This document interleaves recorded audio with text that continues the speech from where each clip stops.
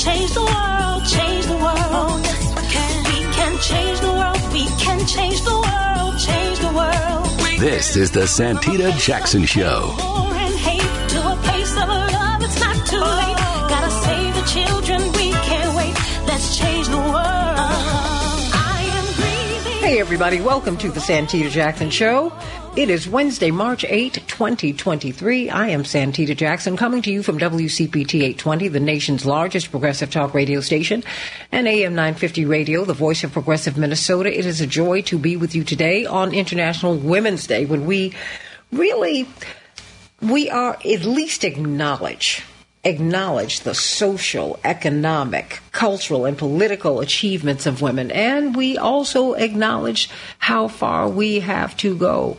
Women do not participate in the workforce at the levels of which we are capable.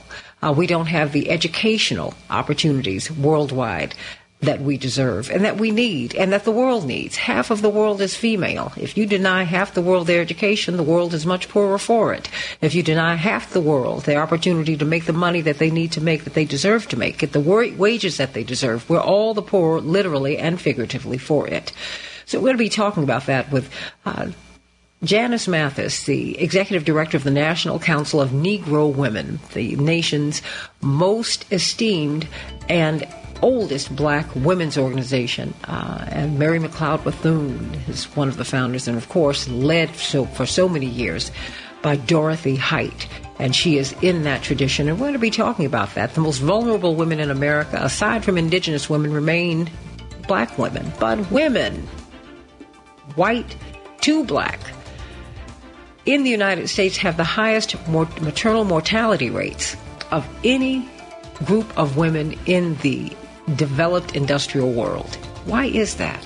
Why is it that we still have this persistent wage gap? What is going on? We're going to talk about it with attorney Janice Mathis, and diabetes with Dr. Shanita Knighton, and sugar, your sugar intake, and how that prevents you from losing weight, everybody. That's why everybody's taking these drugs for diabetes, because they're trying to regulate your blood sugar. But if you can get sugar out your system, you won't need to do that. So think about that today, everybody, on the Santita Jackson Show. So let's get to some of these headlines. Of course, legal Q&A with CK, Fani Willis, who is Atlanta's chief prosecutor. The Republican-led legislature is looking to strip her of her powers, if not take her job. We see that happening. We saw it happen with Marilyn Mosby in Baltimore. We see it happening with Kim Foxx. These women, these black women, these women who see flaws in the system and want to correct them, these women who are unafraid of making the changes or issuing the challenges that the system needs, they are under attack. We're going to talk about that in the 7 o'clock hour. So let's get right to it, everybody. On International Women's Day in Chicago, we're going to have a high of 41 degrees. Mostly cloudy. Minneapolis, St. Paul, 35 degrees. Snow showers. In the NBA, the 76ers, 117. The Timberwolves, 94. The Bulls will be playing the Nuggets tonight. In the NHL, the Flames shut out the Wild, 1-0. And the Red Wings will be playing Chicago today. Going to dedicate the show to Reverend Stanley Keeble. Indeed, he is a legend in the gospel field, the developer of the Gospel Music Museum, but really somewhat a contemporary of Mahalia Jackson's, of Albertina Walker's, of James Cleveland. All these people he has played with and worked with. And we just want to thank God for his life today, 86 years young, and Uncle Stanley's still out here moving. And thank you, Pastor Vicki Johnson, for helping me to understand that. And of course, as a great singer that you are, you can speak to his legacy when we bring you up shortly. And of course, dedicating the show to someone who's been on with us several times. In fact, we were stationed at his restaurant in South Carolina during the 2020 primary season. Kevin Gray. Great barbecue restaurant that's really become like a civil rights museum. Wow, I can't believe I'm saying this. He made his transition yesterday. They found him in his yard, collapsed. And my heart is broken today. I am working with a broken heart. He was someone who was foundational in my life. Can't really say there was anyone closer to me, and it's just heartbreaking. But I thank God for the work that he did. I thank God for his historic role in the 84 and 88 campaigns. He indeed was the manager of Reverend Jackson's South Carolina campaigns and one of the architects of his presidential campaigns, and just a leading activist and organizer in his right. Every time he'd come on, he'd tell people, we got to organize, we've got to organize. I love you, Kevin Gray. I love you, Reverend Stanley Keeble. So let's get right to it, everybody. Many parts of California, according to the CNN report, are attempting to recover from colossal amounts of snow that have trapped mountain communities, everybody. More than 16 million people in that state are now under flood watches ahead of a storm set to drench the state Thursday with dangerous amounts of rain. The places that will be impacted mostly across central and northern California include the San Francisco Bay Area. 2 of the 4 Americans who authorities say were kidnapped in Mexico last week have been found dead, officials said Tuesday. The 2 were found alive. The other 2 were found alive. A group of friends traveling from South Carolina in their van. One of them, a mother of 6, would undergo what they were seeking. She was seeking to undergo a medical procedure, and she had her family and friends with her trying to help her to get there, but they never made it to the appointment. This is just a tragic situation, and we will hear more about it as the days go forward. The U.S. is planning to relax COVID-19 testing restrictions for travelers from China as soon as Friday, according to a CNN report.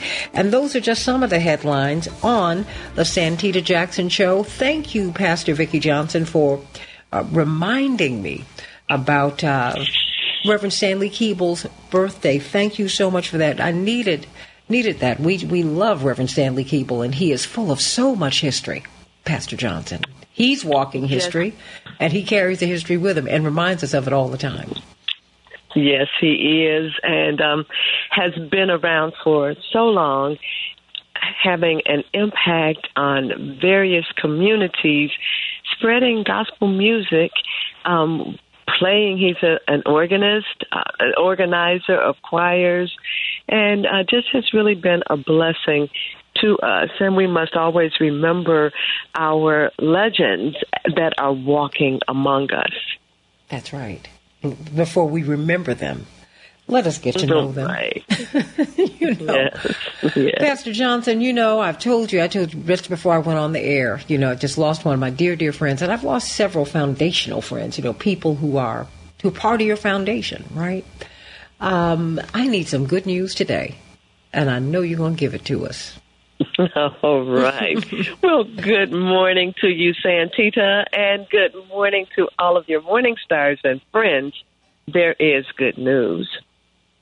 This week is the 35th annual National Week of Prayer for the Healing of AIDS that focuses primarily on Black faith institutions. Despite the advancements of HIV/AIDS treatment, the Black community, these many years later, are yet disproportionately impacted by the disease. 42% of all new cases are African Americans, even though we are only 13% of the population. So this week continues to exist to reduce this disparity. I attended an event yesterday at Restoration Missionary Baptist Church, sponsored by the Universal Family Connections, where we came together to eat, pray, and love. It is good for us to gather to eat, pray, and love. I know we love to come together to eat, and we don't mind praying while we're there. But we have not always been able to come together to love around the epidemic of HIV/AIDS. We have often been too caught up in our fears and phobias to love. We have been too distracted by judgments, determining why God allowed this to happen to those people to love.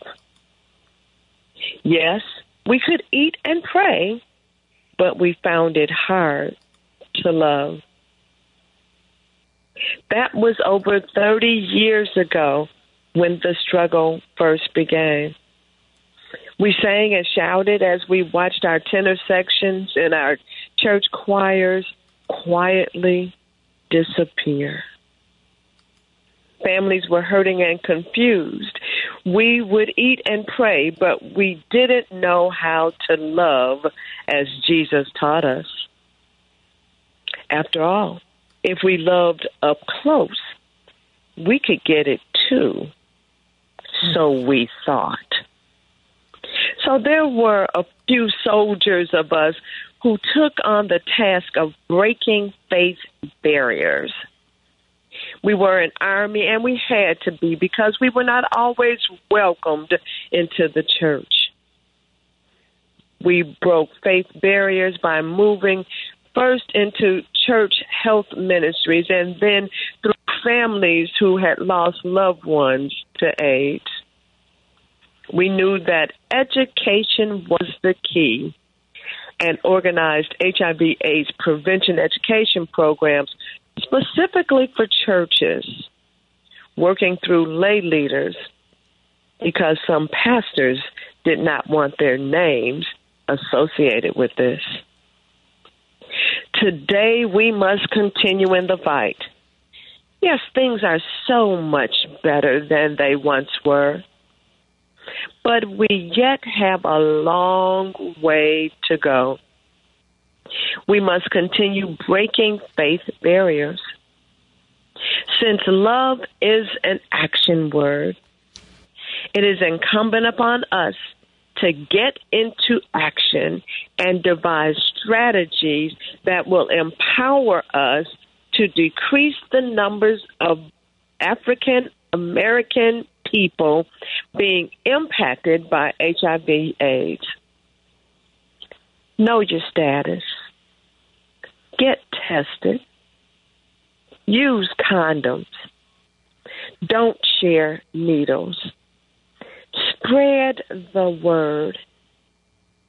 Then we will be able to eat happily, pray believingly, and love completely.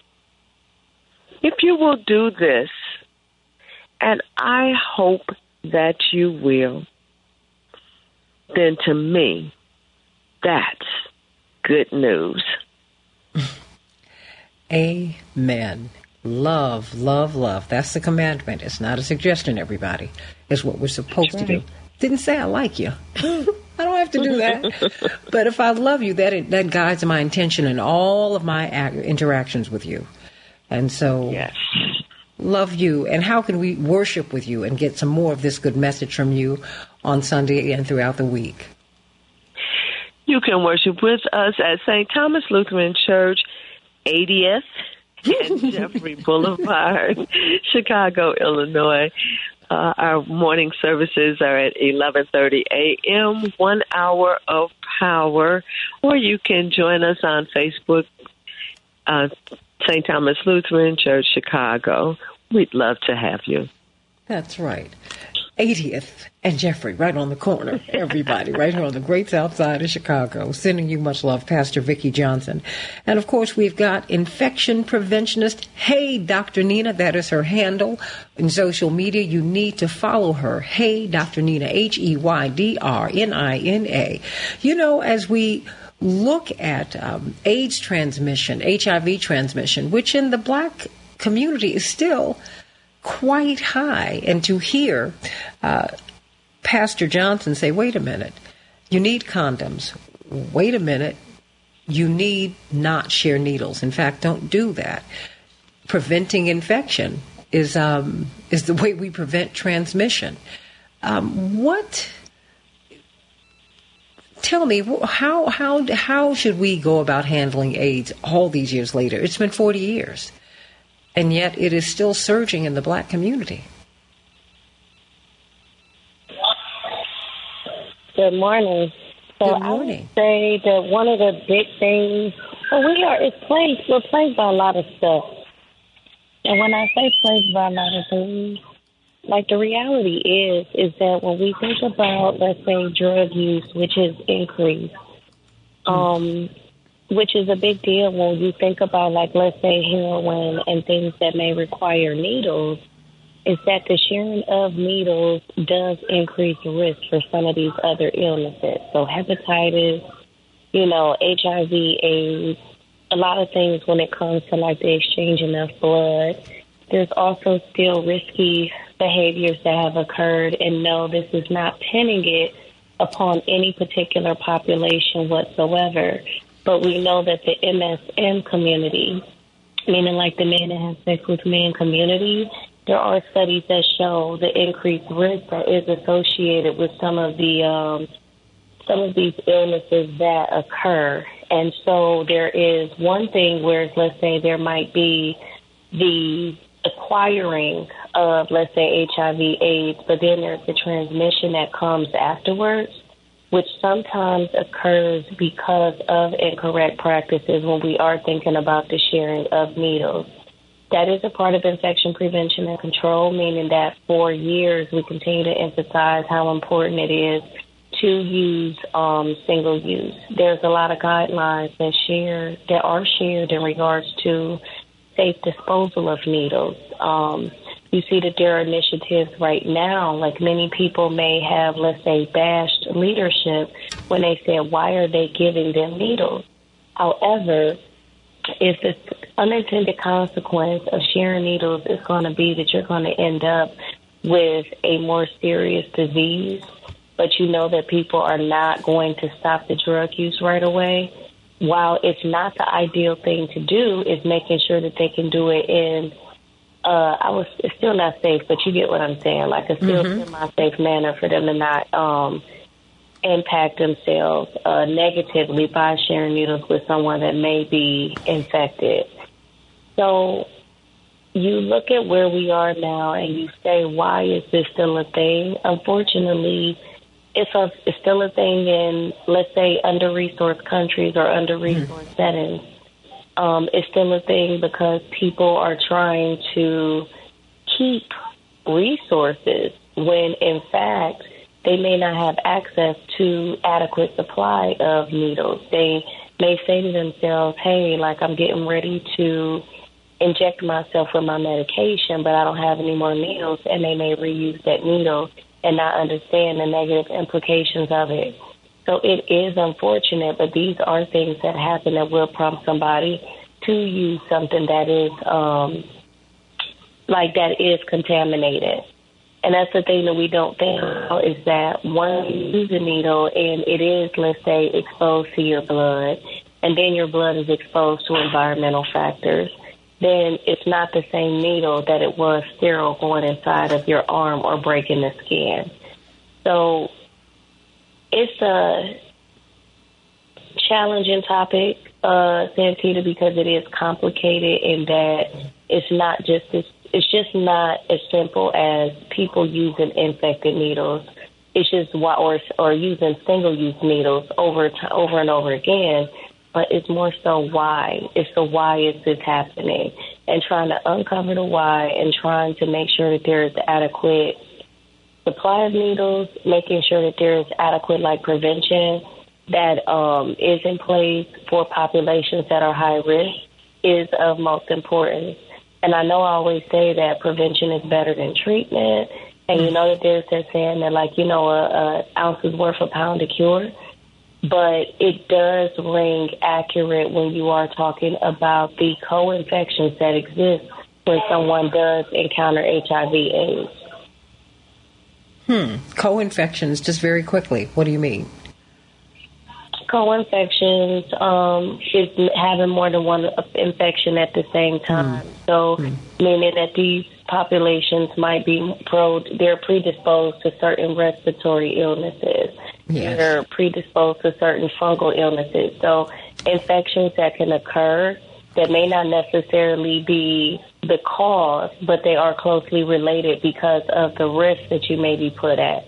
And it's similar just to how we experienced COVID, where a lot of people that suffered bad from COVID also may have had a co-infection of pneumonia. So that's what I mean when I mean co-infection. So it's having more than one illness at the same time. that may not necessarily be related, but is both causing havoc in the body at the same time. And when your immune system is depressed, of course, that makes it much worse. Everybody, HIV, AIDS, still with us as we're looking at so many things. I mean, it seems like we're being assaulted on every side, but you've got to be careful. And the thing is, there's information out here that can save your life and save the lives of those you love and even those you like. So everybody, please be careful out here and prevent those infections. Go to Hey Dr. Nina, HEYDRNINA. That's her social media handle so that you can follow her and get the information you need. Coming up, let's talk about International Women's Day. Where are women? Where are we really? In America, we have the highest maternal mortality rates for all women, from white to black, everybody in between, of any country in the industrial world. What does that mean? We're still not making the money that we should be making. Back with more on the Santita Jackson Show.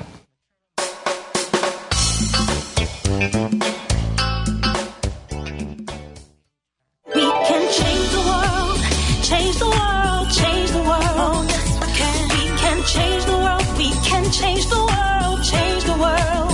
This is the Santita Jackson Show. War and hate to a place of love, it's not too late. Gotta save the children, we can't wait. Let's change the world. I am breathing. Let us change the world to make it a better place. Yes, we can. Yes, we can. I'm Santita Jackson. This is the Santita Jackson Show on WCPT 820, the nation's largest progressive talk radio station, and AM 950 Radio, the voice of progressive Minnesota. It is International Women's Day.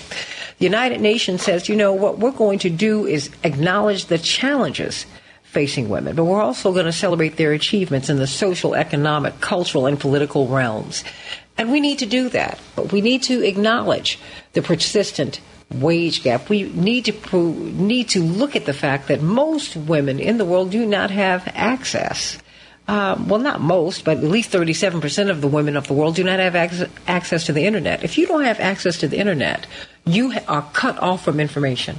259 million fewer women have access to the Internet than men. Why? Why is it that there is still a persistent wage gap? Why is maternal mortality in the United States so high? Why is hygiene poverty an issue? Why? These are things that we need to be talking about as we look at so many women. We always project the woman who has been able to overcome odds that she shouldn't have had to overcome in the first place. Like we do that with black people. We do that with all marginalized people. But the fact is, most women are still under the boot. Most women do not make the money that we need to make to feed ourselves, let alone our children or our loved ones, because the caregiving for families, the caretaking of families, still falls on the girl child. So, let's talk about this today with the Executive Director of the National Council of Negro Women. I'm so excited. She is in the tradition of Mary McLeod Bethune and Dorothy Height and Dr. Janetta Cole, the brilliant Dr. Janice Mathis. I was introducing you to the brilliant Dr. Shanita Knighton, infection preventionist, off air, because we've got to get this young woman who's achieved so much and who just has a spirit to serve, Attorney Mathis. We've got to get her before our people, because as we look at HIV infection still climbing in the black community and still climbing, STDs are still out here. We need someone who understands how to prevent infection and who speaks to us without judgment. International Women's Day. What does it mean, and why is it relevant to American women and women of all backgrounds? Well, good morning, Santita. First of all, thank you for having me on the show this morning.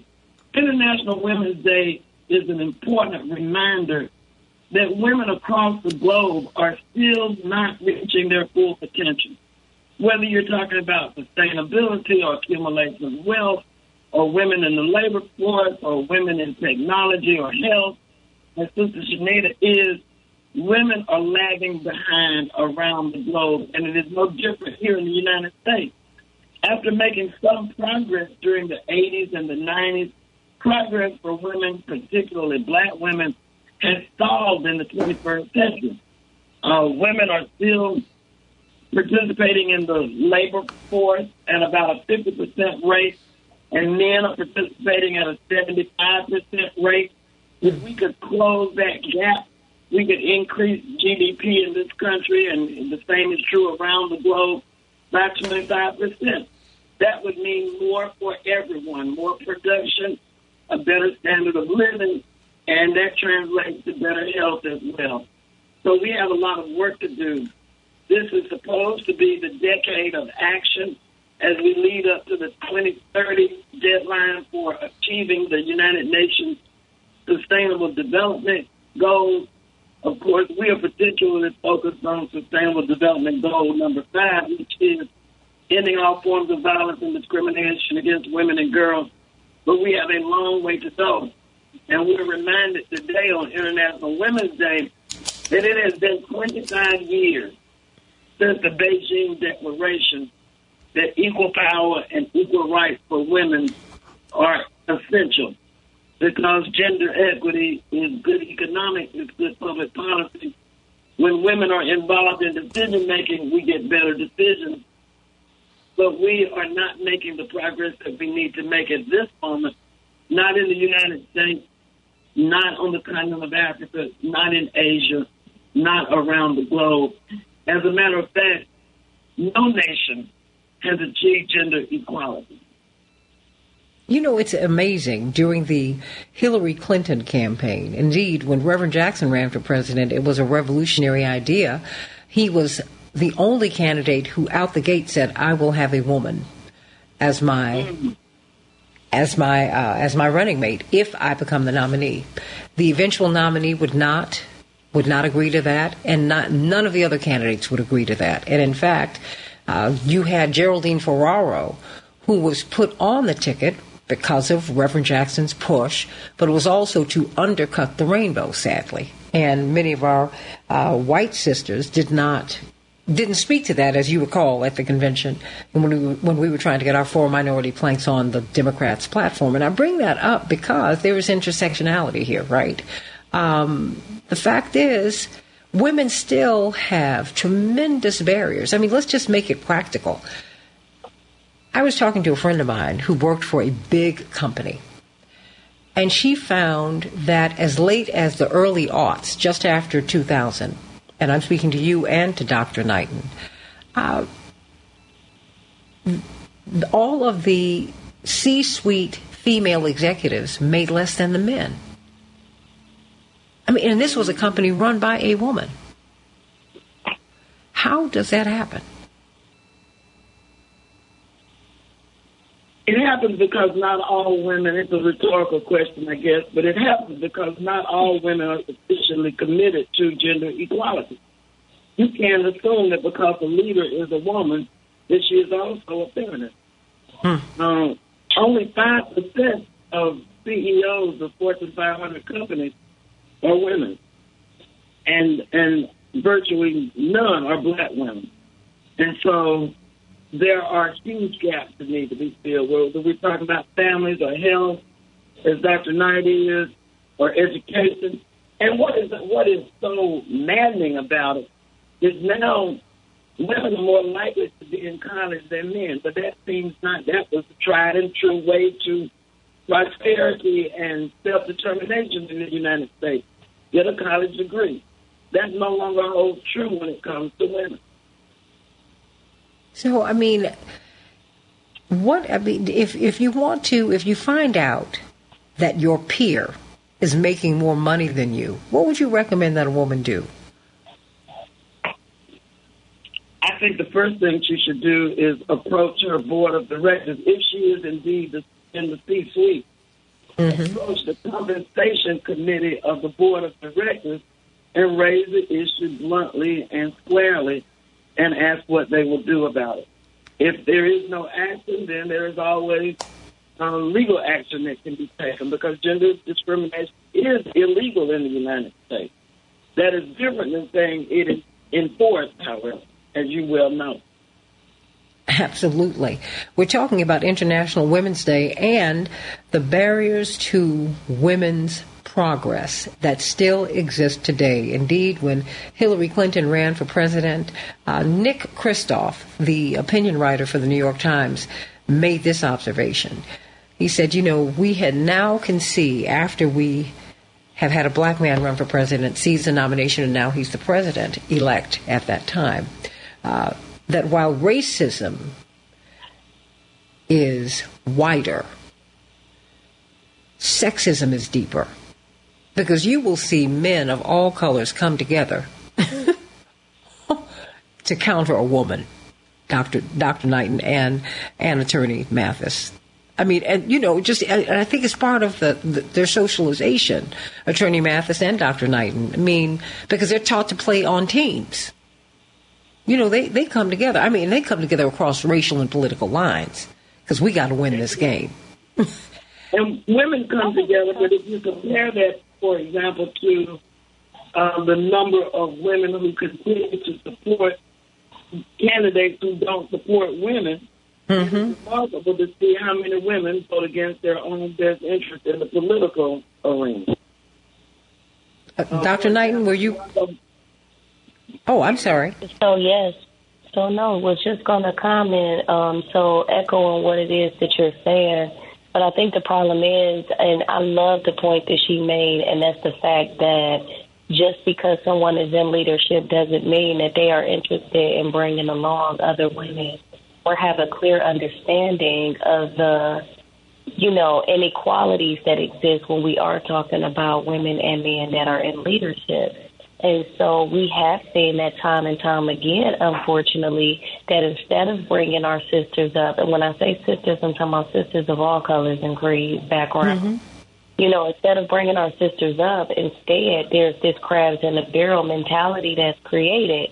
And unfortunately, I've been in those situations of where you automatically assume that because we understand what the challenges are in order for us to be able to elevate, that we're going to make room for others and that we're going to make sure that unapologetically, the same way men elevate each other, that we elevate each other.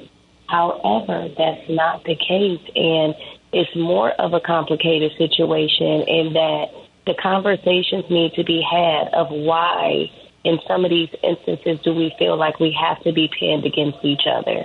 And that is a more overarching question, so I would say that's the psychological piece.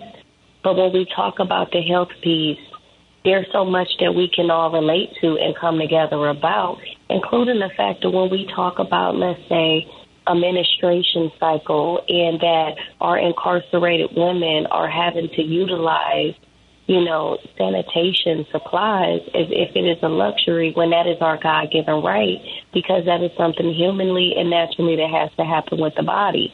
So the fact that we are even thinking about period poverty, even here in 2023, the fact that girls and women are without the essentials of what it is that they need, the fact that because there isn't, let's say, women's health that is amplified in the manner of which it should be, and it's not funded in the manner which it should be, that those are things that we can all relate to, because unfortunately that is what negatively impacts us. And when we think about topics such as maternal and infant mortality, it is the direct effect of our needs, our specific needs as women, not being amplified, not being funded, not being supported. And naturally, if you cannot be taken care of health-wise, then it's going to be very challenging to be able to elevate in any sort of position. So health is the first thing. And as we look at International Women's Day, there's so much for us to elevate the conversation about in regards to being able to support each other when it comes to the things that we all share, and that's health. We all share health, but it's, African-American women, for example. I mean, we're all women, white to black and every color in between. The maternal mortality rate in the United States is through the roof. It's the highest that we see in the developed world, in the so-called first world. I mean, Janice Mathis, when we go to the doctor's office, when we go into our other professional spaces, we're not heard. When we complain, one of the most best conditioned bodies in the world, it belongs to Serena Williams, and she knows because she developed it. She felt a blood clot, which she has a history of having. She felt it coming on just after she had her baby. No one would pay attention to her. She almost died after she had her daughter, Olympia. And I said, wow, if it can happen to Serena, it can happen to anybody. And many people on her healthcare team were women. It seems to me that, there's a lot of work that I think that we have to do internally as women amongst ourselves. And also in terms of fighting for each other, because we're not heard, we're not seen. It's almost like we're children. Janice Mathis. Reverend Jesse Jackson has been my lodestar in terms of public policy these 30 or 40 years. And I keep going back to something in the back of my mind. Women can't buy bread, people. Women can't buy milk, people. Mm-hmm. Talking about the obstacles that women face in their economic lives. And this thing is systemic. When you have policies that penalize women because they bear children, penalize women because they have periods, penalize women, those are systems of inequality that we have to confront. But it also plays out on a personal level. I can recall working for your dad, St. Peter, and, we had something called the Trade Bureau, where people would come to us for help with their businesses. And the tellers were absolutely, Janice, I need you to do this. I need you to write a letter to this. I need you to call this person. And the women were much more submissive in their approach. Do you think Reverend Jackson might be willing to, just almost afraid to ask? And made a deep impression on me. We got to get to be more like the fellas in demanding what we want and what we need. And I'm proud to say that at our convention in December, the National Council of Negro Women delegates voted in favor of a resolution and action to address this idea of period poverty. This is an issue that is growing in relevance and understanding. We had a staff retreat earlier this week, and the young women pointed out to us that universal child care is among their top priorities. Why? If you can't get good, high-quality child care, you can't take the job that will pay you the most money because you need to worry about your children. Most domestic work that is unpaid still falls on the shoulders of women, and it retards their economic growth and accomplishment. This is very real. I mean, and what did they say? Mavis Staples and the Staples Singers sang a song that I first heard in Ghana when I was a little girl. When will we be paid for the work we've done? I mean, women's work is not just unheralded, it is unpaid. I mean, you can't just caring for a home, pulling your home together. And women indeed work another shift, Attorney Mathis and Dr. Knighton. When you come home after you've been busting it out here, in the world, you come home and you have another shift. I'm not mad at anybody. I'm just saying I'd like to have it acknowledged. And I want this pay gap closed. Reverend did say, milk is not cheaper for me. A mortgage is not cheaper for me. But I remember my aunt having to have a man co-sign for her mortgage in the 70s. I'm like, wait a minute. In the 70s, she as a public school teacher who made a nice living, she could not sign for her own home, and she had excellent credit.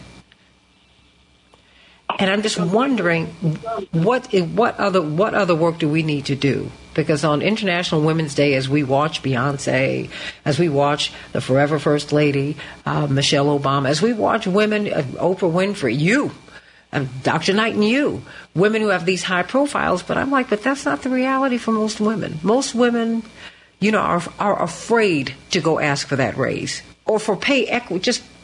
I need to make what the man on my job who has the same job makes. I need that. Just, in practical terms, before I go, I'm going to come pivot back to you, Attorney Mathis, but Dr. Knighton, what do you want people to know on this International Women's Day? So I just want to acknowledge the fact. So I thought it was interesting, you know, when you started rattling off those names at the beginning, and I just think it's so fitting, you know, that all of them, if not the majority, are members of Delta Sigma Theta Sorority Incorporated. Come on. Whoop, whoop, ooh, ooh. The most wonderful organization. So I just had to put that plug in there because I'm thinking about, you know, the notable ones, the trendsetters, and it's really the thing that I just want to acknowledge of all women, whether we're doing or what we consider to be a small part, a big part, whether that is being a mother who is ushering in more women, you know, to make sure that they are leaders. It's really just understanding that so many ways and in so many instances we have to check our privilege, but also make sure that we understand that it is a God-given duty for us to be able to acknowledge women, be able to lift them up, and then as well as voice concerns and be the voice for those that are unheard, especially when we do talk about issues that do put women in a situation of life or death.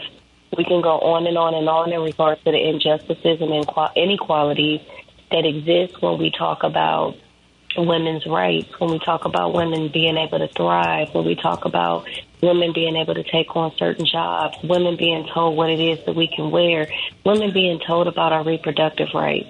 So if we're thinking about International Women's Day, all month long, we have to understand that it's also a 365. Like, it is a 365 thing.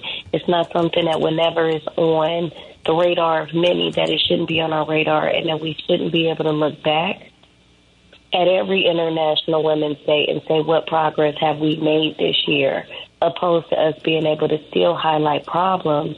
Think about what are we doing to make sure that every single year we can say that we've moved the needle. And so that's really what I would like to reflect on, or want the audience to know, is that as we're thinking about it, how do we change it and make sure that we can say that we've made progress the next time we look around at this time next year? The last couple of minutes belong to you. Janice Mathis, Attorney Janice Mathis, the head of the executive director of the National Council of Negro Women. Indeed, when we help black women, we help all women. That is how it's worked. And you know what? That doesn't bother me, Attorney Mathis. In fact, I feel it's a privilege to know that the rights that black people push for makes America what America's supposed to be, and makes the world what it's supposed to be. It works for me, Attorney Mathis. That is so true, Peter. When we stand up, the entire world gets better. Could you raise just very briefly this issue about women and physical safety?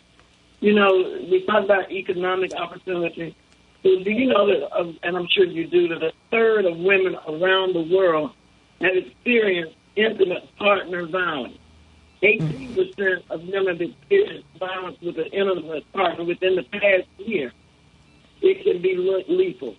And so while we address the economic issues, we have to remember that there are some women whose very lives are in danger.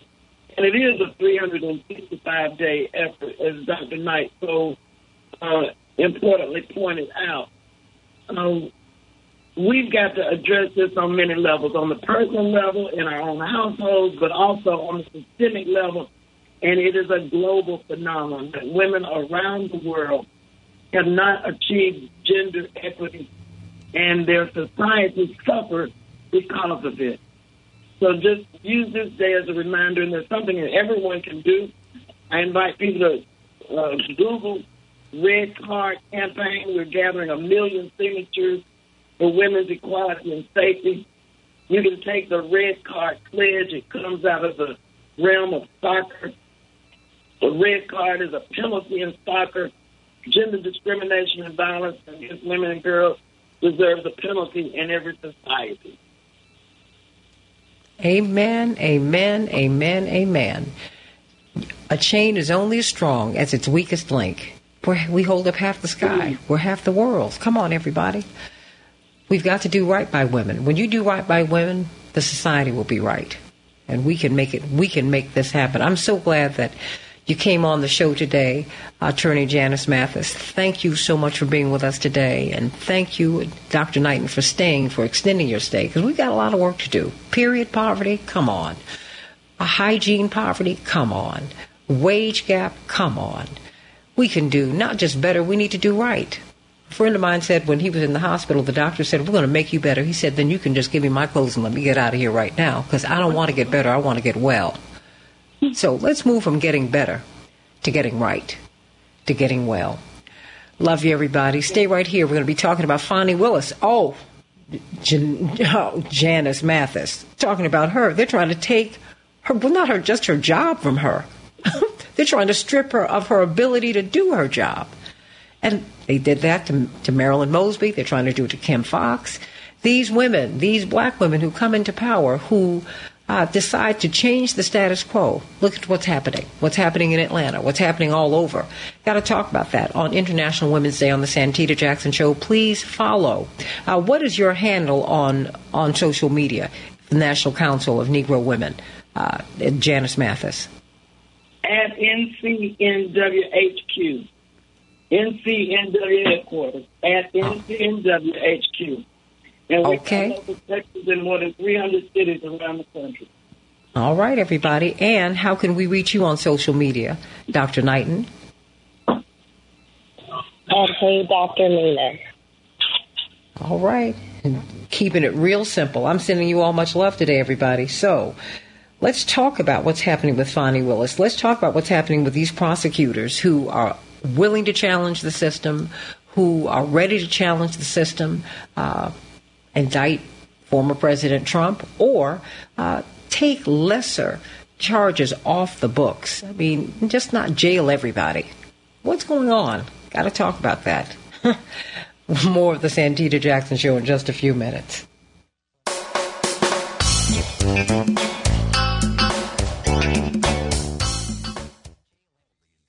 We can change the world, change the world, change the world. Yes, we can. We can change the world, we can change the world, change the world. This is the Santita Jackson Show. War and hate to a place of love, it's not too late.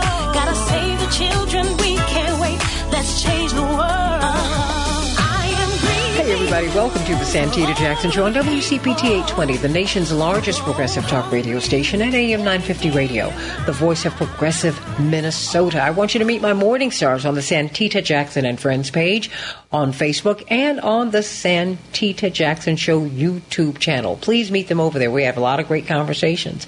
And today we've been talking about International Women's Day. This is the day designated to acknowledge the achievements and the challenges that face women in the political, social, cultural realms, economic realms. We've got a lot of progress that we've made, a lot more progress that needs to be made. And you see it as we look at these women prosecutors, specifically black women prosecutors, who have another approach to prosecution. They're unafraid of challenging the status quo, and they're paying the price for it. We're going to be talking about what's happening with Fani Willis down in Atlanta, someone who's on the verge of indicting former President Trump for election interference. And now the Georgia state legislature is on the verge of stripping her of her powers, if not her job.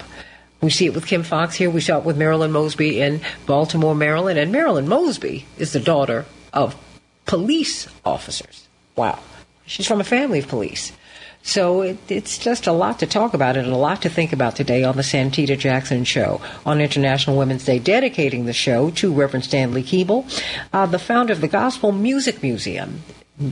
Brilliant musician, instrumentalist, and someone who's upholding the tradition of traditional gospel music and has been doing it all of our lives and then some. 86 years of age, dedicating the show today to Kevin Gray, my brother beloved who's been on the show numerous times, the author of Killing Trayvons, an anthology of American violence, and, of course, former president of the South Carolina ACLU and the architect of Reverend Jackson's historic, iconic races in South Carolina. Indeed, though, winning those races in 84 and 88 really cracked the code and opened the floodgates for Reverend Jackson and this historic campaign. And in many respects, no Kevin Gray, no Barack Obama. There's a through line. He made his transition yesterday, working in his yard.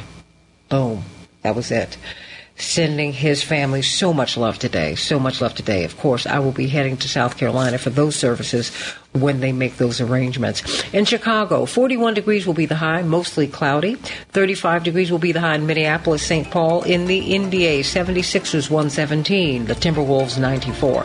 The Bulls will be playing the Nuggets tonight. In the NHL, the Flames shut out the Wild 1-0, and the Red Wings will be playing Chicago. We'll see what's going to happen there. As many parts of California, according to CNN, attempt to recover from colossal amounts of rain, guess what? 16 million more people are now under flood watches ahead of a storm set to drench the state with dangerous amounts of rain. It will be concentrated in the San Francisco Bay Area, and we're just praying for all of our brothers and sisters in this part of the country.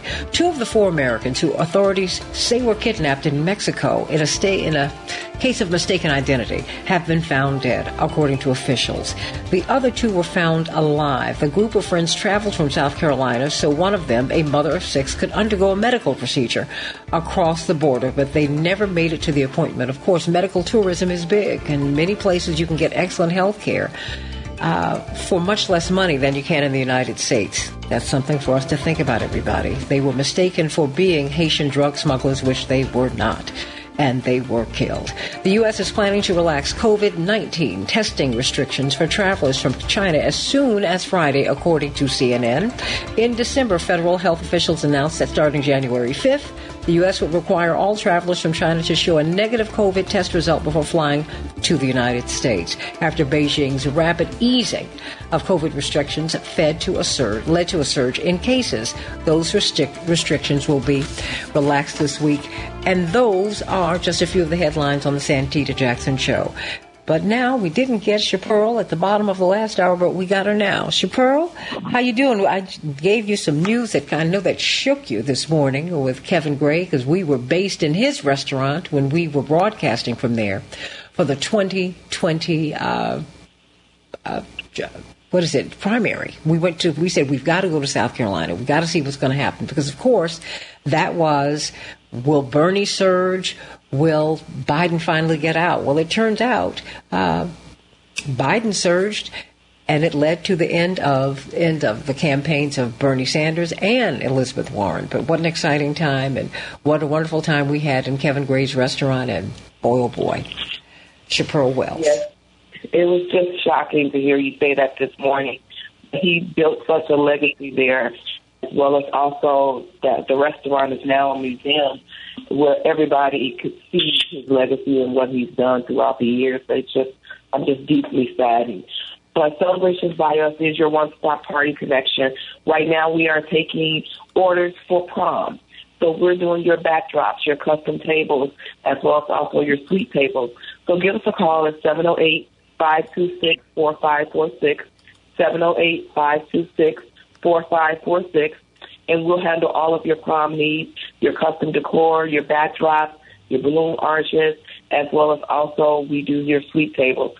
So don't hesitate to call us, 708-526-4546.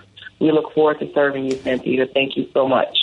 Thank you very much. Coming into this prom season, just coming into the season. Everybody, who is Fani Willis? Well, she is one of this wave of black women who have become lead prosecutors in their cities, in their counties, in their states. And boy, are they having a hard time. Marilyn Mosby, who said, I want justice for everybody. We're not going to just put our thumbs on the scale for the police. We're going to protect the people. And she has been pushed out of office. And then, of course, we look at Kim Foxx here in Chicago and her struggles.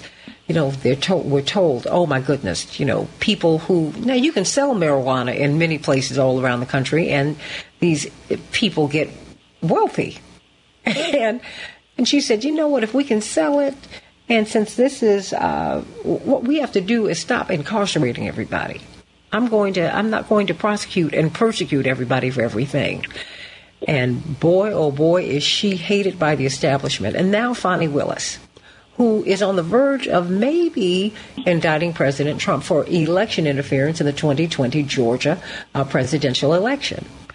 And now the Republican legislature is on the verge of stripping her of her powers, if not outright starting the wheels turning for her to lose her job. Of course, it's Legal Q&A with CK, and of course you've got Attorney Aaron Connolly, and Dwight McKee with us today to talk about this and just to talk about where all of this is going. Whew. Legal Q&A with CK, of course, from Court TV, and of course, host of her own show on WAOK every Tuesday at 11 a.m. Eastern Standard Time. Attorney C.K. Hoffler.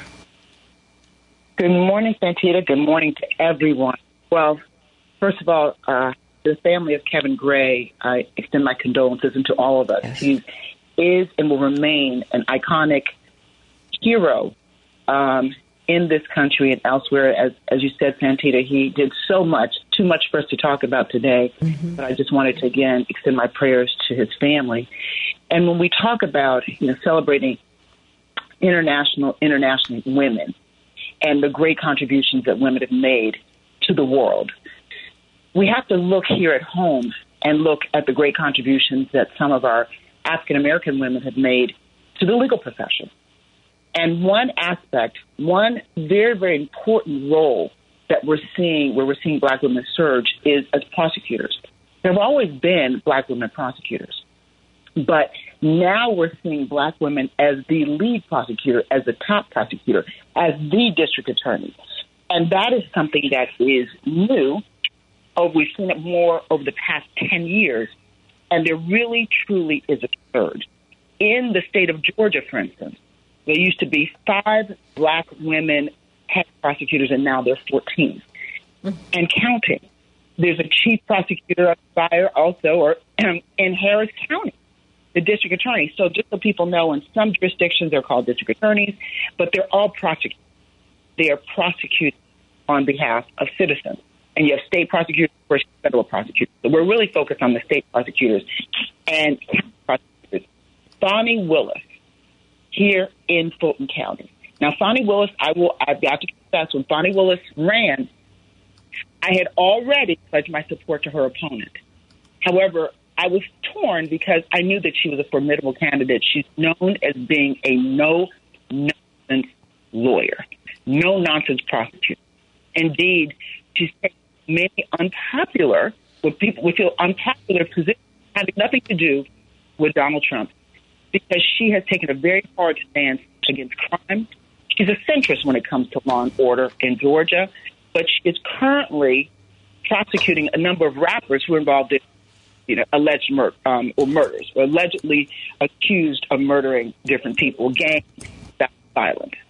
And she has pledged to minimize and to prosecute those who are involved in these types of heinous crimes. But I have to really underscore, because for those of you who are not in Georgia, I really want to underscore that she is not intimidated, not being intimidated. And what the people on the street say, she doesn't play, and she's very serious and about it. Most importantly, she's a very tenacious, technically proficient prosecutor. And so let's just go through for 1 second the history of how we got to this point as it relates to former President Donald Trump. She was handed evidence by the Republican leadership, I'm going to put it that way, as it relates to voter fraud, allegedly, and voting irregularities. Where former President Trump, then President Trump, was trying to overturn, as we know, allegedly, but no, as we know, from the events of the investigation of January 6th, the election. Joe Biden had won. This was before, of course, Joe Biden was sworn in, so technically Donald Trump was the president. And he placed a call to the Secretary of State asking for, basically the way it's been interpreted, him to deliver Georgia, to declare that the elections in Georgia were fraudulent, and he just needed 11,000 some votes to win. Secretary of State turned over that evidence. He was duty-bound, and he's also a Republican, to the Fulton County prosecutor. Why? Because it happened at Fulton County. And that person is Fani Willis, was Fani Willis, and still is Fani Willis. And from there, she has meticulously begun to investigate these alleged voting rights crimes. For that, she has been under severe attack, criticized, and called all kinds of names that are even more heinous when you think about it than the crimes that President Trump and his allies are allegedly being accused of. There have been many attempts to intimidate, but she's steadfast in her determination to seek justice, just as she would seek justice when there are gang wars and prosecuting rappers, even if it's unpopular. She is seeking justice and prosecuting if the evidence is there and possibly indicting former President Donald Trump. It's just that simple. I'm not making a valid judgment whether she's right or wrong. I'm saying she's following the evidence, and I believe she's doing what the taxpayers elected her to do. So that's the backdrop. But we have to look at what's happening to Fani Willis now when you've got the Georgia legislature, which is a predominantly Republican body, which is seeking to introduce legislation that would reduce the power that prosecutors and the discretion the prosecutors have, and also lower the standard for recall. Clearly designed to get Fani Willis out of office. Let's make no mistake about it. It's been articulated. We don't have to even guess about that. Why? Because Fani Willis, if she's successful, and if she pursues what she believes is the evidence, will indict former President Trump and his allies without a question.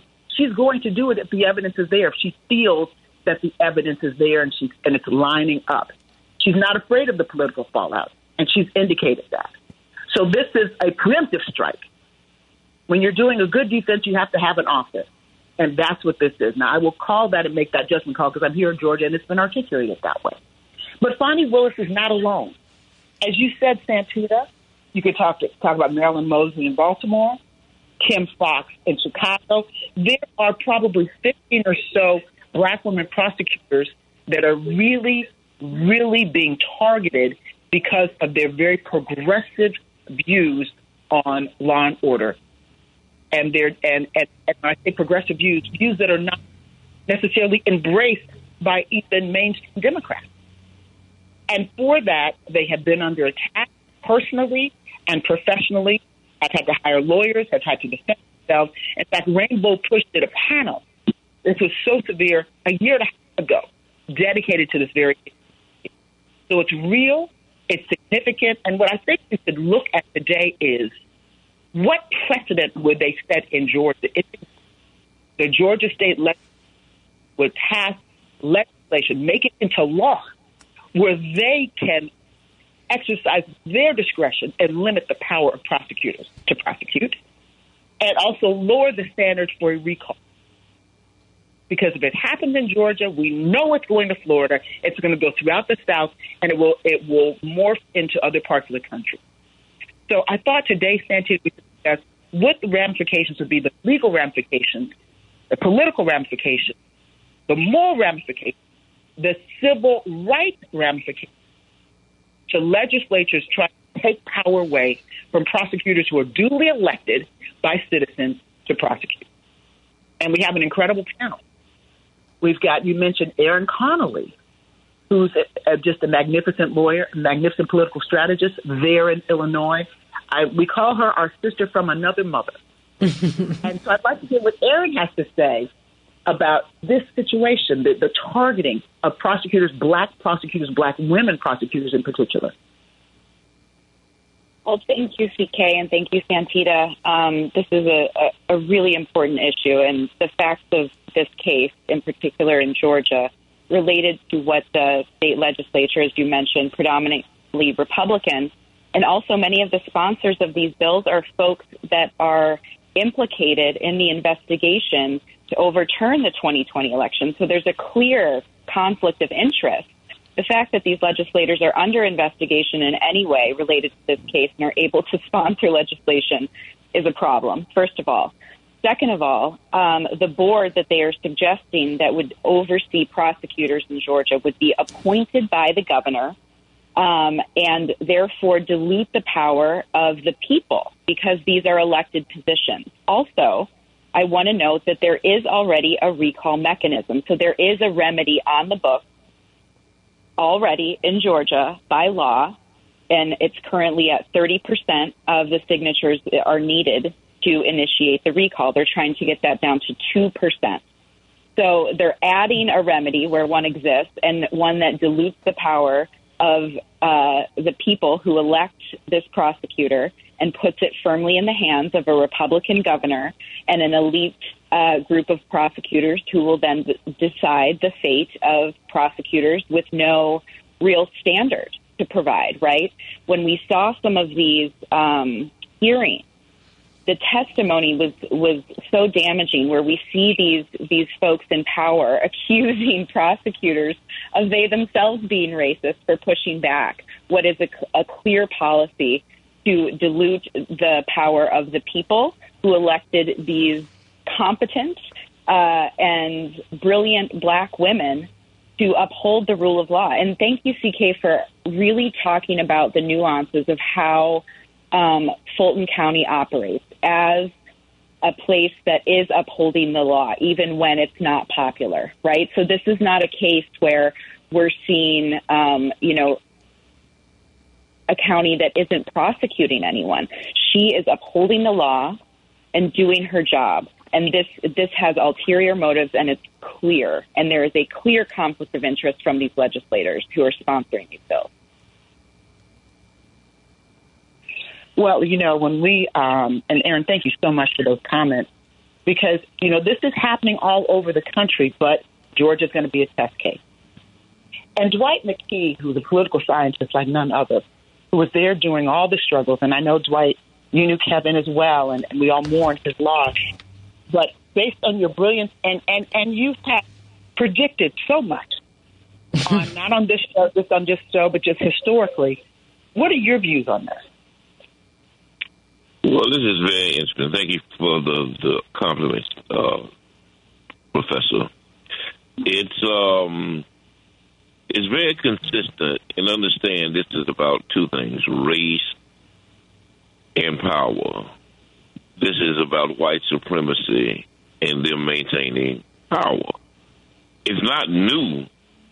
When Tiger Woods began to dominate golf, they began to change the dimensions of the golf course to take away his competitive advantage. When Bob Gibson was striking out all of the white boys, they lowered the mound so that he wouldn't have a competitive advantage. Because what they do is, when we become dominant in an area, they change the rules so that they can get that back under control. The irony of this situation, that as it feeds into gender equality, is that white women are the body and soul of the Republican Party. And it is them supporting these white men and these legislators who put this policy in place that maintains them in a subdominant position. Because the same men that go after these black prosecutors for prosecuting wealthy white men are the same politicians that keep their paychecks and subservient to a white man's paycheck, who take away their abortion rights, who force them in many situations to not be able to have credit and buy houses and buy cars without being co-signed by their husband. And so in many ways, their racism work against not just us, but themselves. Because they are the ones, those white women in the Republican Party, who co-sign on a lot of this madness and this nonsense. Stay right there. Hold that thought, because, we've got to run out to this hard break. But we need you to expand upon that, CK.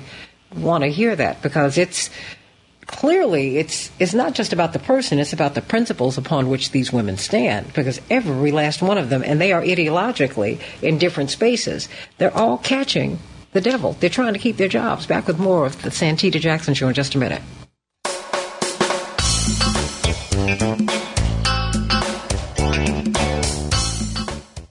We can change the world, change the world, change the world. Oh, yes, we can. We can change the world, we can change the world, change the world. This is the Santita Jackson Show. War and hate to a place of love, it's not too late. Gotta save the children, we can't wait. Let's change the world. I am breathing. Hey everybody, welcome to the Santita Jackson Show, Legal Q&A with CK. We're looking at these black prosecutors, these black women prosecutors on International Women's Day who meet such resistance when they get on the job.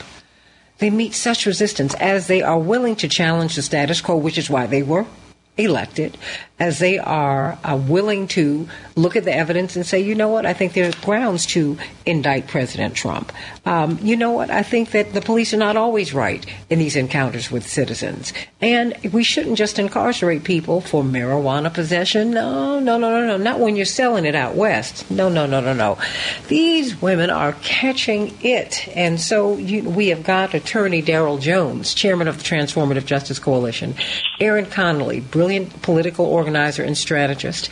We've got Dwight McKee, social scientist, of course, led by you, of course, Attorney C.K. Hoffler, host of her own show on WAOK every Tuesday at 11 Eastern Standard Time. She's on Court TV as a legal analyst, and you can see her on all the networks, on ABC, MSNBC, because she is just that brilliant. Dwight McKee was making some points that I know that you wanted him to finish before you pivot to Attorney Daryl Jones. Attorney C.K. Hoffler. Absolutely. We want to hear from, I like to call him Uncle Dwight. Uncle D. So we like to continue hearing from Uncle D, and then we're going to pivot to Attorney Daryl Jones for his comments. Uncle D? So what I was saying is that it really comes down to white women figuring out what their real values and where their real priorities lie, because they have to figure out whether or not their allegiance is to women or the whites. It's very interesting because sometimes those interests collide. And in many ways, they defer their responsibilities of women equality to white supremacy. And it's very sad because they are the difference. They could make a difference for everybody if they were as committed to equity for the society as they are to white supremacy for their spouse and for their husband, which they, only benefit from in a de facto sense. And so I think once they decide where they fit, it really will become a more equitable society. And if they see themselves as aligned with women of all classes and all statuses who have a pursuit of justice and align themselves to them and give them the freedom to do the things that these black prosecutors are trying to do in terms of equal justice for all, including rich, corrupt white men, as opposed to them deferring to their husbands who qualify, many of them, as rich, corrupt white men, siding on them and putting these legislators in play who are making all of these insidious rules and regulations that work ultimately even against themselves. Wow. Well, in Georgia, it's very, very interesting. We have a coalition between allegedly gangster rappers who are being punished and the Georgia Republican-led legislature. It's very interesting because they both would like to see Fani Willis out. So, Daryl Jones, you spend a lot of time here in Georgia, Transformative Justice Coalition as the chair. You and Barbara Arnwine have really changed the way, in many respects, that we educate voters these days, standing on the shoulders of the great Reverend Jackson. We all take a page from his playbook. So, Daryl, what do you say, having traveled Georgia, spent a lot of time not just on the Ahmaud Arbery case, but registering voters, being involved in, and being actually Transformative Justice Coalition was a plaintiff in voting rights litigation. So what do you say about what's happening to black women prosecutors, and particularly Fani Willis? You know, CK, thank you for the question, and Santita, good morning to you. You know, it's really upsetting. This entire bill that has been introduced, particularly the Senate Bill 92 that's been introduced, is very upsetting, as it applies directly to Fani Willis, but also as it applies to voting rights in general. You know, what this bill would do is that it would create a prosecuting attorney's qualification commission, right, that's to be made up of the legislative appointments and these gubernatorial appointments. And what they would have the power to do is to look over the prosecutors that have been duly elected in the state of Georgia. And they're really focusing on the 14, quite honestly, that are in the more progressive parts of Georgia. And so what they would have the authority to do is to remove prosecutors who they don't like, who don't prosecute cases the way they want them prosecuted, or don't, or are, you know, or overzealous in prosecuting certain cases. And it ends up being, you know, undermining the voice of the voters. And that's what's most important here, is that the voice of the voters are heard. What this legislation would do is it would suppress that voice of the voter. It would suppress the voters' intention, the voters' decision to put Fani Willis in place. One of the things that it clearly shows is the difference that voting makes for judges and prosecutors. Because when we vote in prosecutors that are of our interest from the community, such as Fani Willis, we end up seeing them, you know, run up against brick walls like this. But we've got to stay with them, and we've got to continue to push for them.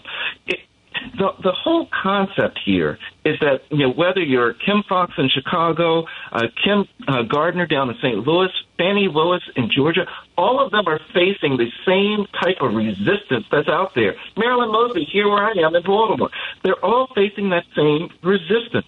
And we've got to be certain that we stand with them, because they are pushing a progressive agenda. They're pushing an agenda that is that they've been voted into office to push. This is what Fani Willis has run on, as you've indicated, CK. You know, Fani Willis isn't far left or anything like that. She's very much a centrist. She's very much a formidable prosecutor. What this is about is that they don't like the fact that she's coming after the former president for the crimes that he appears to have committed in the state of Georgia. So we've got to be certain that we stand with the people that we elect, and we do what's necessary to be certain that our voices are continued to be heard. And that's what I think, that's precisely what I see as this overseer bill, as I call it, in Senate Bill 92, because that's what it's meant to do. They want, you know, they had the overseers to oversee the slaves that were on the plantation. Now you got these black women out there that are, you know, doing and think they know so much and doing what they're supposed to be doing. You have the overseer bill to come and try to push them out of place. So we got to be certain we continue to stand with these ladies and stand with our black prosecutors and those that are pushing forward on the cause here, CK.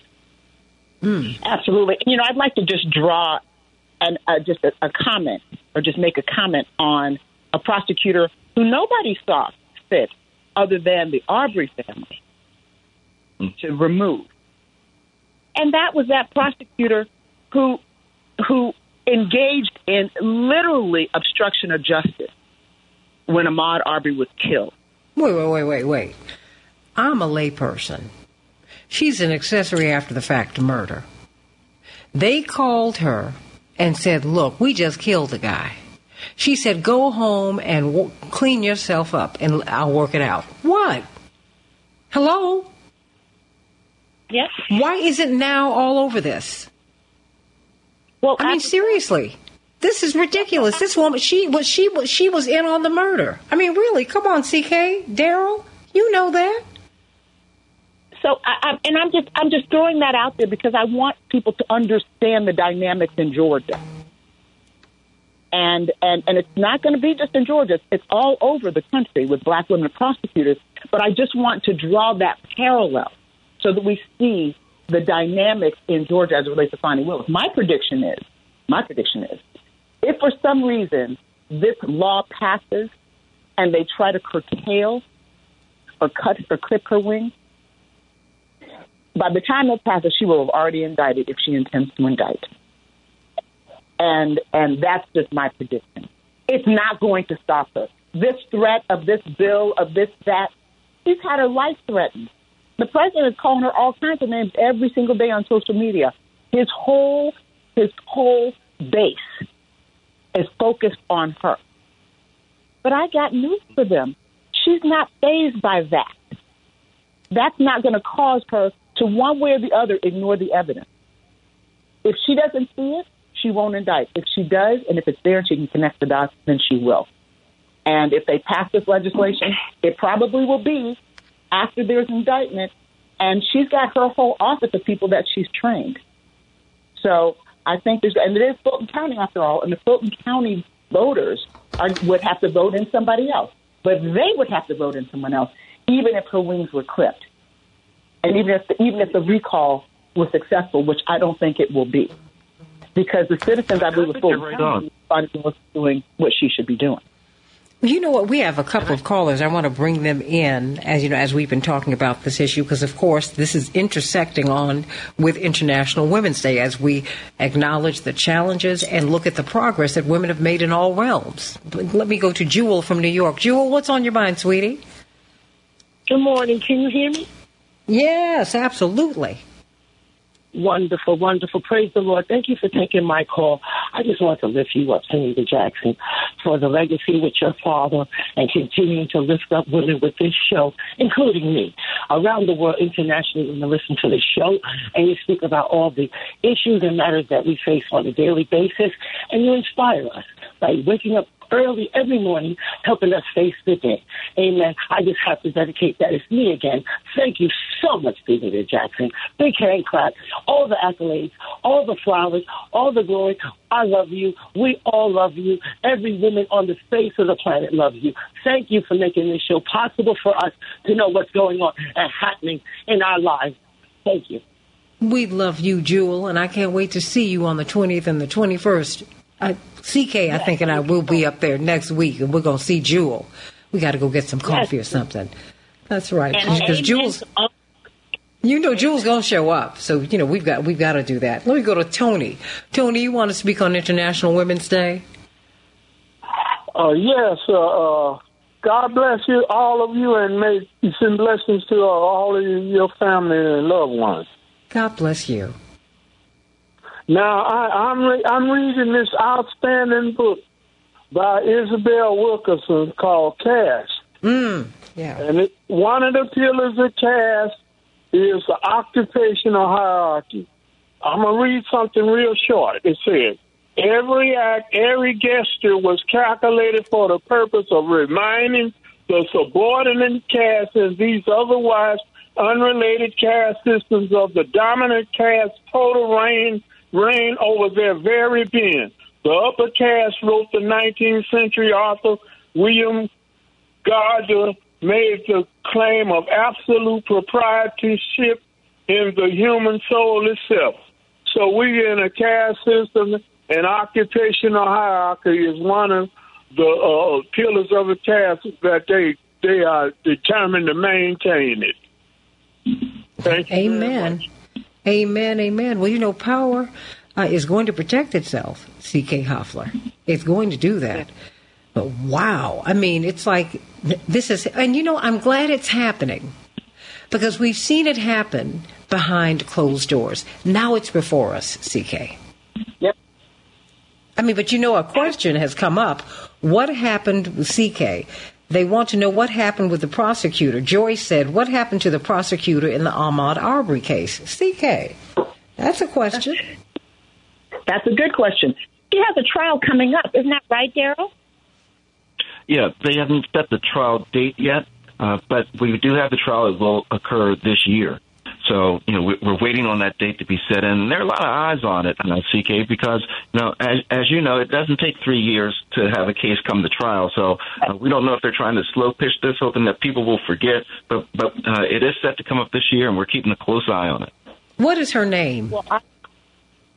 Jacqueline Johnson.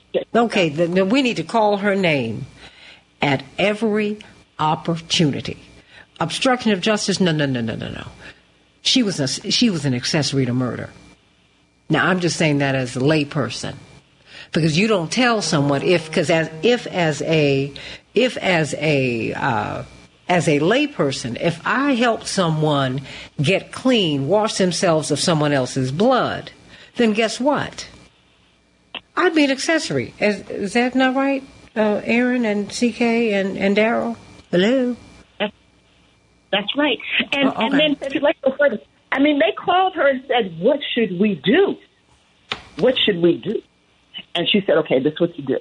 And she said, but she didn't just do that. She continued to obstruct. She obstructed until she was stopped. But the thing is, the reason why Daryl's right, we have to keep our eye on. There was a trial date set for her. Her trial date mysteriously keeps on getting pushed back because of this, because of that. One of the justifications was, well, we've got the federal hate crimes trial that we have to focus on. Well, last time I checked, we could walk and chew bubblegum at the same time. I mean, there could have been the hate crimes trial and her trial at the same time, back to back. So we have to just be mindful that there's a lot of gamesmanship going on to push this off, hoping that people, the further removed they are from the Ahmaud Arbery murder trials, the more they'll forget, or the more they'll say, well, she was just misguided, it's not that bad. But no, it is that bad. It's horrible. And here you've got black women prosecutors. They're not being accused of things like this. They're just being accused of doing their job, of the reason why they were elected. And again, we have to point out, and Santita, you mentioned this, Daryl mentioned this, I mentioned this. These prosecutors have very different, some of them, political views. Some are more progressive. Some are centrist, like Bonnie Willis. So it's not a question of all of these liberal black women prosecutors. Mm-hmm. It's not a political question. It's the black women issue. And the perspective that they are afraid that these women will represent. The bottom up as opposed to being in service to those in power. I think that's the absolute fear, CK. Yeah. I think it's but we have. Mm-hmm. And they want to create a system of selective prosecution. So with us, they're calling for law and order, but they want latitude and grace for themselves. And they want to make those decisions. They want to take those decisions out of the hands of the black prosecutors and put them in the hands of white overseers, who then can tell them, where law and order should prevail, particularly when it comes to us, and where grace and should abide when it comes to them. It's the same kind of white supremacy that we've seen over the years. It's very interesting. After the Civil War, black men declared that part of their emancipation was going to be that their black women who had worked in those fields for 200 years would not have to go to work. That they would not be part of the work system. That they had worked long enough, and black men decided to protect and retire black women. And it was going to be part of the legislation. And white women rose up and told their husbands that, in fact, they were not going to tolerate that because they needed white women to wash their clothes and raise their children. And they forced white men during Reconstruction to force, as part of the settlement for a black man getting any compensation or being part of the sharecropper system, that black women would have to come with the package, and they would be forced back into the marketplace, or back into working in those fields, or back to working into in those houses, as part of the package that black men didn't have an option to retire their women. Well, Dwight, hold on. You ended up Can I share with you how relevant that is? Because my mother had to fight to be called Mrs. Jackson. You remember that, Dwight. People became angry as my father became more prominent that my mother would call herself Mrs. Jackson. She said, whoa, wait a minute. They was like, no, you're Miss Jackson. You're a woman in your own right. Blah, blah, blah. Of course she's a woman in her own right. Otherwise her husband wouldn't want her. What are you talking about? Well, that's why black women ended up as the help in the 20s and 30s and 40s and 50s. Because it was legislated that for black men to have any access to the economy, that black women would be forced to work for white women all over again. And that's why I said that if you talk about a woman's liberation, the margin, the wild card in this is white women in their priorities, in their values. That if they are first women and protect all women, then they will make different choices. But if their goal is to protect white supremacy, which is what it seems to be, then they will keep putting in these aggressive, counterproductive legislators who are, at the expense of even white women, locking down access and equity for all women. Well, you know, because white women never gave a black man, Reverend Jesse Jackson, credit for getting them on the ticket. The only reason Geraldine Ferraro got on that ticket was because Reverend advocated he said, I will put a woman on the ticket with me if I am the nominee. Mondale, who was the eventual nominee, he just sat there looking like a stone. And every other candidate, John Glenn, all of them, they wouldn't say anything. They were like, well, maybe we'll think about it. Maybe, yeah. But Reverend had done so well at the end of the 84 cycle that they were trying to figure out a way to blunt him. They did not want him to be asked to be on the ticket as vice president because he had done well enough to be asked. So what they did was they put Geraldine Ferraro, someone we'd never heard of. I'm glad she was on the ticket, but we'd never heard of her. And they put her there. And these women never said thank you, CK. We got about 2 minutes, literally, before we go. And we'll have a few minutes, just a few, on the Santita Jackson Show YouTube channel and the Santita Jackson and Friends so we can properly wrap up with this wonderful panel. But CK, the last 90 seconds belong to you. Well, I'd like to say this. I'd like everybody to reflect on what it would mean if the Georgia legislature passes these laws, or this law, that would essentially dilute the power and the discretion of prosecutors in Georgia.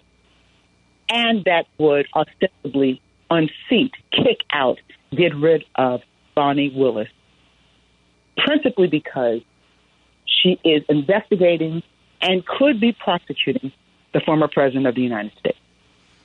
What will that mean? Think about it if it were in your hometown. Would you want the legislature determining who's going to be tried? What kind of justice is going to happen in your community? We already have a surge of police brutality, more killings than ever in the history of this country since George Floyd was murdered. We've had a surge. Can you imagine what would happen if legislatures take the power of prosecutors away and prevent them from taking those tough cases, those difficult cases, thinking progressively, such as the murder of George Floyd, Ahmaud Arbery, and I could go on and on and on?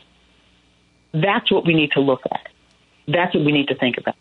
There are legal ramifications surrounding all of those decisions. But I would submit to you, we know in civics class there are 3 branches of government. Each branch needs to be held accountable. But if you allow one branch to dominate the other branch, then we will have mass chaos. And so, Santita, I want to just go back to the roots, Portuguese roots. A luta continua, victoria y certa. On this issue, the struggle continues for black women prosecutors, but with the support of their communities who elected them, victory will be certain. You got to be in it to win it, everybody. Stay right here on the Santita Jackson Show YouTube channel and the Santita Jackson and Friends Facebook page as we wrap up things, as we wrap up this show properly. Legal Q&A with CK. CK, when will you be back on Court TV? As a matter of fact, I'm back on today. Today's going to be a long day from 11 to 3. Ooh. Okay. Yeah, this is sort of a special edition, 11 to 3. Okay. All right. Well, stay right here, everybody. I'm going to get some closing thoughts from Daryl Jones and Aaron Connolly and Dwight McKee, of course, attorney C.K. Hoffler. I love everybody. Happy International Women's Day. Let's close the gap. Let's close all the gaps. None of us are free, and none of us are truly equal until all of us are free and equal. Amen. Amen and amen. Much love to you, everybody. Can't wait to be with you tomorrow on the Santita Jackson Show.